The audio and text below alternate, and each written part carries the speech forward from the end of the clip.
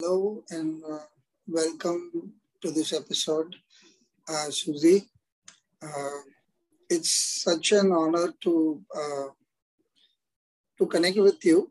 Uh, Almost a typical way of traveling this route of what I've been doing for the last 2 years. This initiative is called the Values Workshop, and these podcasts are basically thinking aloud episodes. Or people who are hesitant to join in, I call them the coffee shop conversations, where we go all out and just reveal ourselves. The objective is to give a voice to those unsaid fears and doubts and uh, typical things that we go through as human beings. A lot of us are quite shy and may have these internal conflicts, storms, thoughts, dreams, which trouble us. And this is a bit of a connection for them to know there are other people who go through the same things and have their own way of uh, figuring out life through values, through decisions that help them. So that's the basic objective. It's been an absolutely blind alley that I go into most of the time because I don't know many of the guests. Some of them are known to me, but when they come on the podcast, I find that I didn't know a lot about them either. And just to set your mind at ease, even I do not know what I am doing with this. In every episode, it's a discovery of sorts.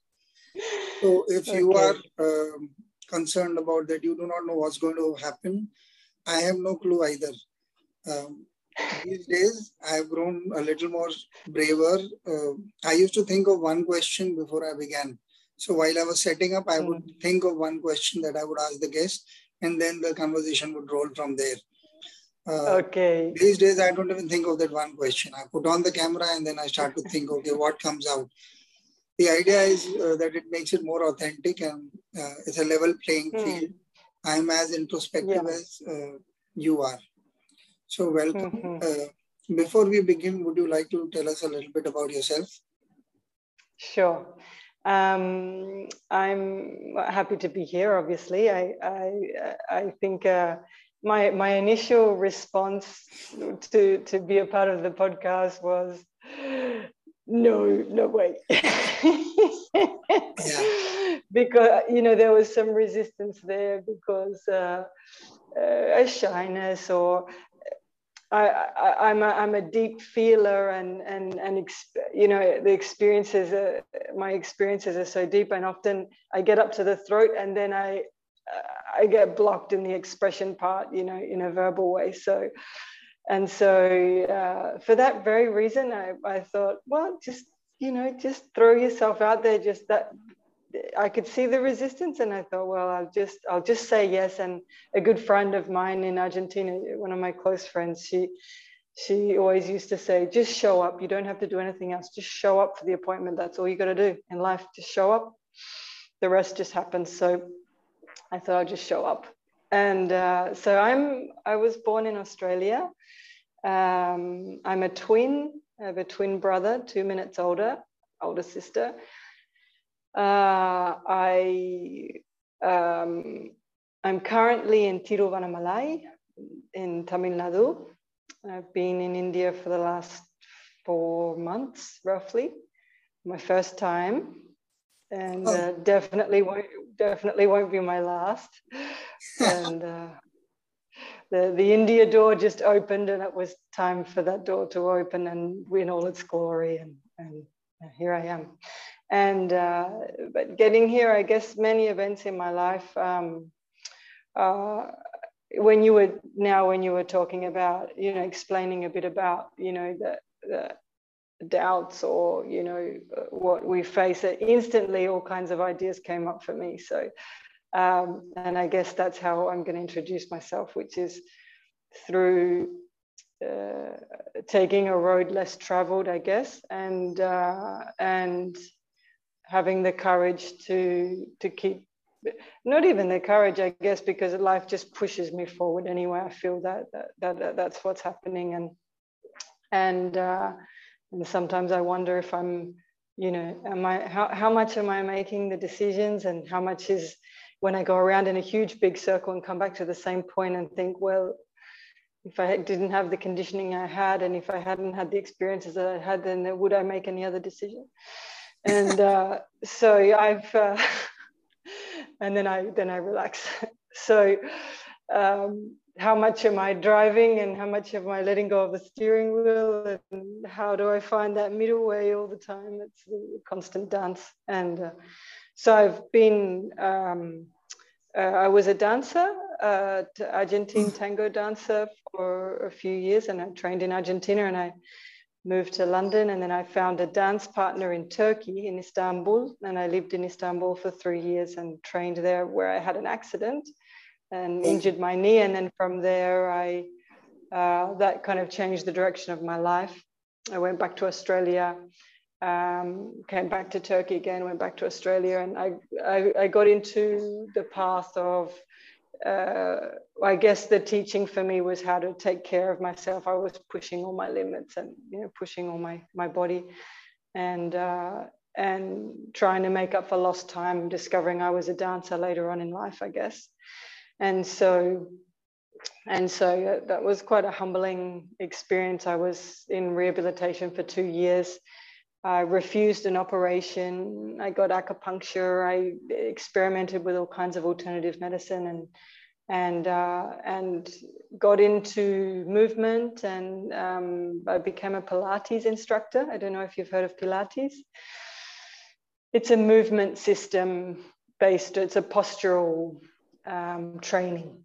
And so then I got into rehabilitation, kind of working with rehabilitation and movement, but it's a holistic system, holistic angle, and that's been. I went back to study again to get more information, a Bachelor of Human Movement, which I didn't finish, but I got what I wanted. And then after about 4 years intensively working in that field, I had restlessness, after living overseas and having the experiences that I'd had this restlessness surging, and the existential crisis that happens every 6 months or something like that. And in that, I decided to write kind of a bucket list, though, what was most important to me in life and what I would do before I died, and which was basically about people, go back to the countries where I'd lived and visit people who had impacted me in my life, and have a coffee with them or sit down with them, and really ask how they were and be present with them, and then go to the Sahara Desert with no technology, into the deepest silence that I could, and not come out until I'd worked out all my internal issues. So I'm almost there. I'll try and cut the story, try and make it shorter, but basically on my way to the Sahara, it was the wrong time of the year. I'd run out of money. I was in Europe, and the mission wasn't complete. And there I was, kind of, do I go back to Australia and start from zero without having kind of done what I came to do in a way? Or the daughter of a tango dancing friend had given me a book about the Camino de Santiago, which is the pilgrimage across Spain, from the Pyrenees Mountains across the other side. I wasn't even going to Spain. It wasn't even on my list. And somehow there I was in Barcelona. And basically all the circumstances came together for me to do that pilgrimage. We were at a monastery. They were giving the passport credentials to do it. Someone bought me some boots. The friend I was with had a backpack. They lent it to me. And, there I was on my way, just to do half. I'll just do half and then I'll go back to Australia. At least I've done something. It's not the desert, but it's that step towards, some kind of, internal journey. And then on the bus ride to the middle point, I just had this intuition, and I can't do halfway. I'm going to do the whole thing. And 24 hours later, I was on the other side of the Pyrenees Mountains, sent my phone inside my suitcase to the end point, to a storage place, and started walking. And then I had a huge experience on that way. And I never got the plane back to Australia. I lived on the pilgrimage for 2 years. I was in a string of events that happened there. For more than one of those years, I was living on the side of the road at a very simple place on a bench, serving the pilgrims. And then from that point onwards, I think it was a kind of like a life-changing event. And then I ended up in a meditation center when I left there. And then the last 7 years, that's kind of the last 7 years have just been an intense. I renounced everything and began to experiment with the universal laws of invisible universal laws of, like, the more you give, but it has to be from the right place with the right intention, and different extremes, I should say. It was quite extreme, but I definitely don't regret it, because it was through that experience that there was kind of no going back after that. And so that's brought me kind of here. I've been house sitting for the last 4 years, which was one of the meditation teachers that a couple were going away to a long course, and I'd just come out of I'd been living 6 months in the center, and I had nothing, and I wasn't, I wasn't attached. I had no attachments, basically, material, nothing tying me down, was what I want to say. And so they offered for me to look after the house. And there I was in this situation, which has been going on for about the last 4 years, of just house after house, but not just any house, nice house in nature, library full of, all these books. And as if life was saying, no, this is okay. I would have huge attacks of self-doubt, and like, I felt guilty. I felt like, how should I get this red carpet? And, and everything just kept getting provided in the most extraordinary way. So, and then I had to kind of break that cycle, and then somehow the door opened up to India, and here I am. So that's as brief as I can do it. Okay. Before I ask you any questions, I bow down to your life experiences because of the beauty and the honesty of your answer. And the first question that I actually want to ask is, while you were talking almost at the fag end, I was thinking, if the intro is this long, what is the question I want to ask? And I should be asking deeper questions.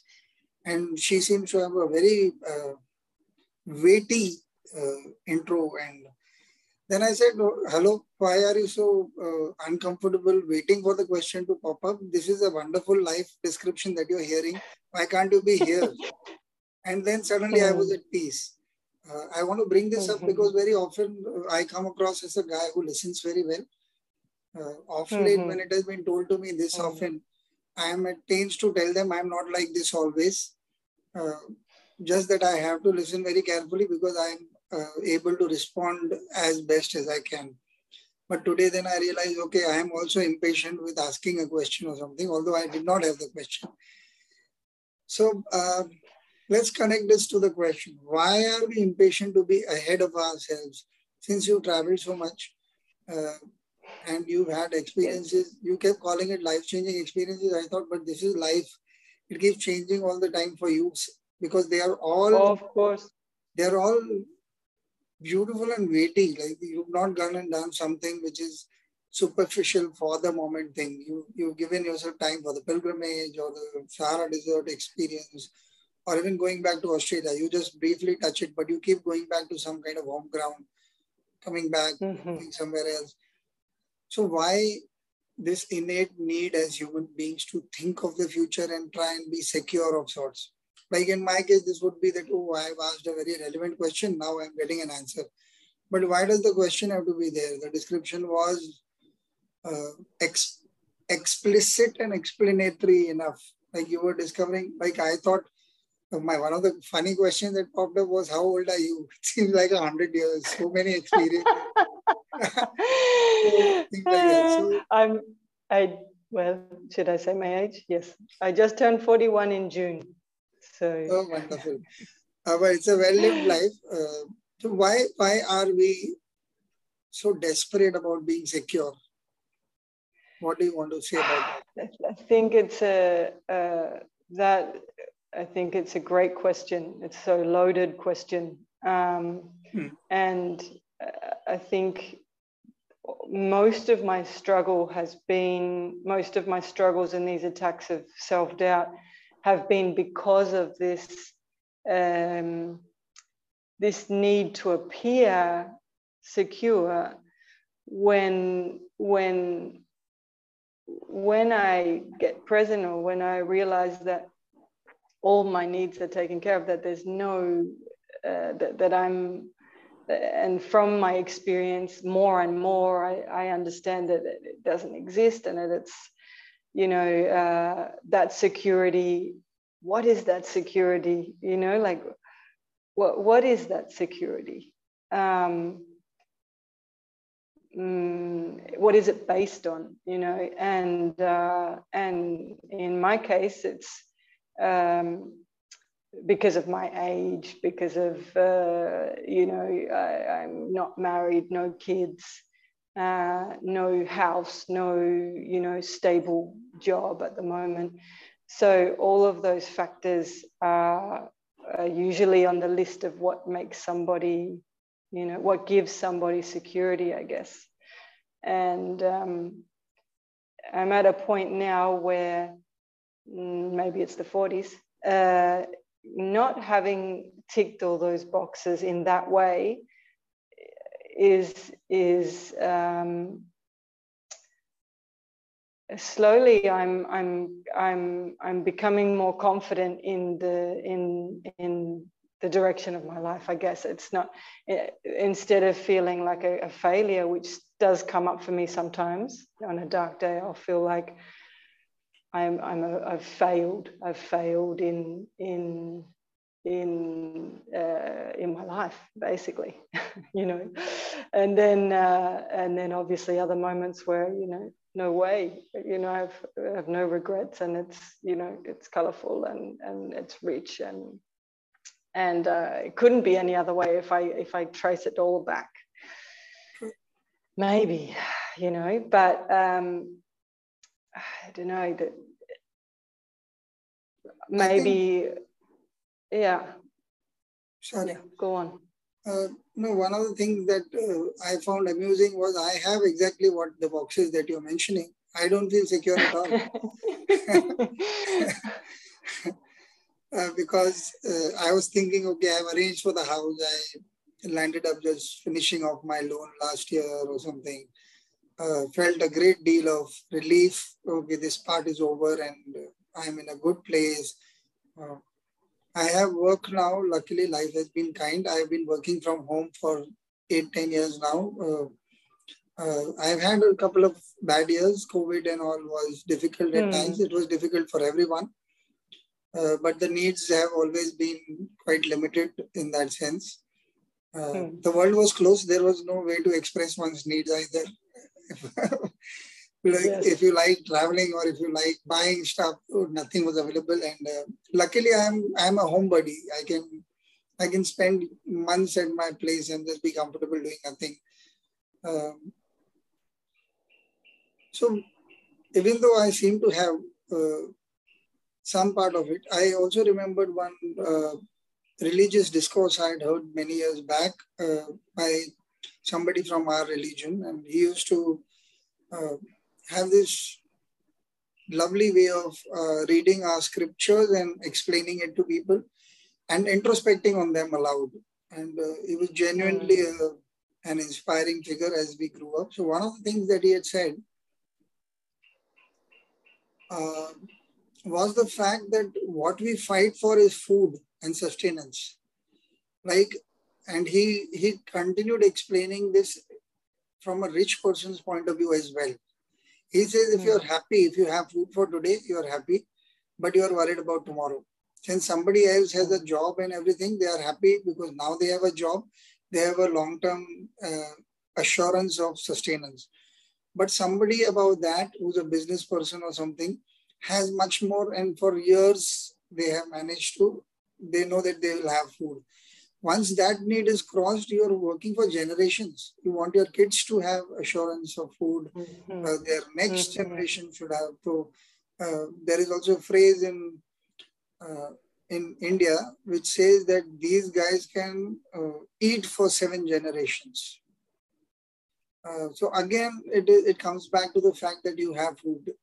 And then he pointed out to one of the lines in our scriptures which says, everyone who's born, his food is arranged before the birth itself. So one of the things that he mentions is a woman starts lactating even before the kid is born, or just as the kid is born. So your food is already ready before you are. Or else the Siberian cranes, the other birds who travel from there to India during the harsh winters. He says if they leave kids behind, who do you think takes care of them? And so there is enough food if one were to just feel assured without these outer manifestations of it. My personal understanding is, we want the security of the known. It is the unknown that puts the fear in us. Because I want to now ask you a question specifically because of your experience. You said these fears still arise sometimes. Now, so many years of not having this should have trained you for the absence of this question. But it doesn't seem to be. So intrinsically, what is missing according to you? You mean the fact that that doubt still arises, or all of them? When you went to Sahara, you said you couldn't complete it. So your plans may be perfect, but sometimes they don't fall in place. Yeah. When you went to the pilgrimage, you did something exactly opposite of what you had thought. You went back to Australia, you never stayed back. You kept coming back to either Istanbul, you came to serve somewhere. Then you are now in India for the last 4 months. Now with this kind of insecurity that you pick up on your own, knowingly so, because you don't really know. You have a fair idea, okay, I'm going here, I'll be provided for. But it's really an open-ended kind of security. Now by now... It's, yeah. Yeah. So as a human, you should be trained. Why the fear should still be there is just a question that I'm thinking aloud. Why is the fear still there? Or Why is the fear still there? It's not there as much, to be honest. In fact, the fear and terror I have is more of a conventional life now, because it's been so long. Truthfully, it's been so long. I've been surfing in a way, and there is a fear. There is a slight fear that in any moment I'll be forgotten. God will forget me, or this will just be a dream, and then suddenly I'll have to. It's like a kind of suddenly. But I have a deal. I have my own deal with the universe, with God, with whatever you want to call it.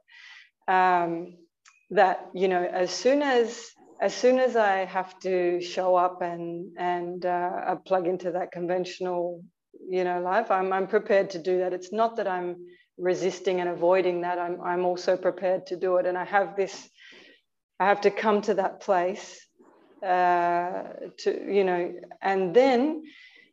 then a door opens, and then I say, okay, by grace, another chapter, another, and then it has become a way of life. But yeah, why? But yeah, there's always a doubt. Sometimes a doubt comes up, of course, and because I don't really know, you know, on a day when I'm connected, maybe everything makes sense. Everything makes sense, and I'm exactly where I'm meant to be, and not a piece is out of place, you know, in the you know the divine organization of things. But then there's moments and tests, I guess. But the way I feel is the more work I do internally, and the more introspection, and the less I know, the less idea I have. In a strange way, you know, it's a free fall, and I'm the hands go back on the steering wheel, and then they come off, and then you know there's you know that goes on. Constant. That still goes on. Yeah. This is wonderful, because I was just thinking the same thing. In a way, the physical manifestations of either security or insecurity, for that matter, are not as important as our mental framework in any space. And I love the fact that you said that you have made peace with the fact that even if conventional life comes knocking, you're going to open the door and experience it as well. And that, I think, is therein lies the key, at least in my experience. Very, very, very little things happen. I'm outside, I don't have my wind cheater or umbrella, it starts to rain. Earlier, I used to play with these things. I used to say, okay, let it not rain for 3 minutes by the time I reach some kind of shelter, known shelter or whatever. But over a period, I realized it was playing with things that were that also affected other people. It wasn't the right way to deal with things. So while other people might have thought of them as miracles or stuff like that, to me, I said, no, I think it's not the right way. Yeah. Over a period, I'm learning to accept what is as much as possible. And I say, yeah, so what's wrong in getting wet? What's wrong in whatever the problem situation that we are thinking of? Exactly. And I think the worst is what? You will die of a certain thing at some point of time. And then that's all right too, because that is also a given. So if we are forever thinking that, okay, we are going to die at some point and accept the worst of it, which a lot of people are in a hurry to call pessimism. I don't think it is pessimism, it's pragmatism from what we've seen of life. While listening to your story, I was like, wow, this is right out of a lot of Paulo Coelho books, where one keeps on seeing that he goes out on this. A lot of it I don't seem to like. Sometimes now I think they are a little too catering in a particular direction. But the idea of discomfort is very beautifully presented always. His protagonist is always in the middle of accepting something that he or she doesn't like. Yeah. And that is very intriguing. Yes, and I think also that nothing is as it seems, you know. I mean, it's been many, many years since I've read a Paulo Coelho book, but I think that some of the idea is that it's, you know, he can flip something, an appearance around and give it, you know, the salvation of the prostitute or the whatever, or the, you know, kind of flip it around but it's like a certain fatalism. I don't know.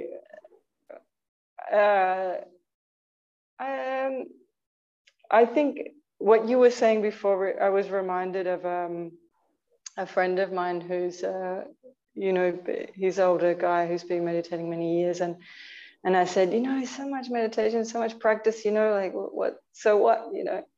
And he said, well, and I'll never forget it, it was just a simple phrase, but he said, well, you know, the more as the years go on, you know, the funny thing is I just, you know, I feel more ordinary, you know, I just become more and more ordinary. There's no, you know, and that really struck me, you know, And I think, you know, as exotic and extreme and intense as my story sounds, and in a way, I feel it's been a blessing because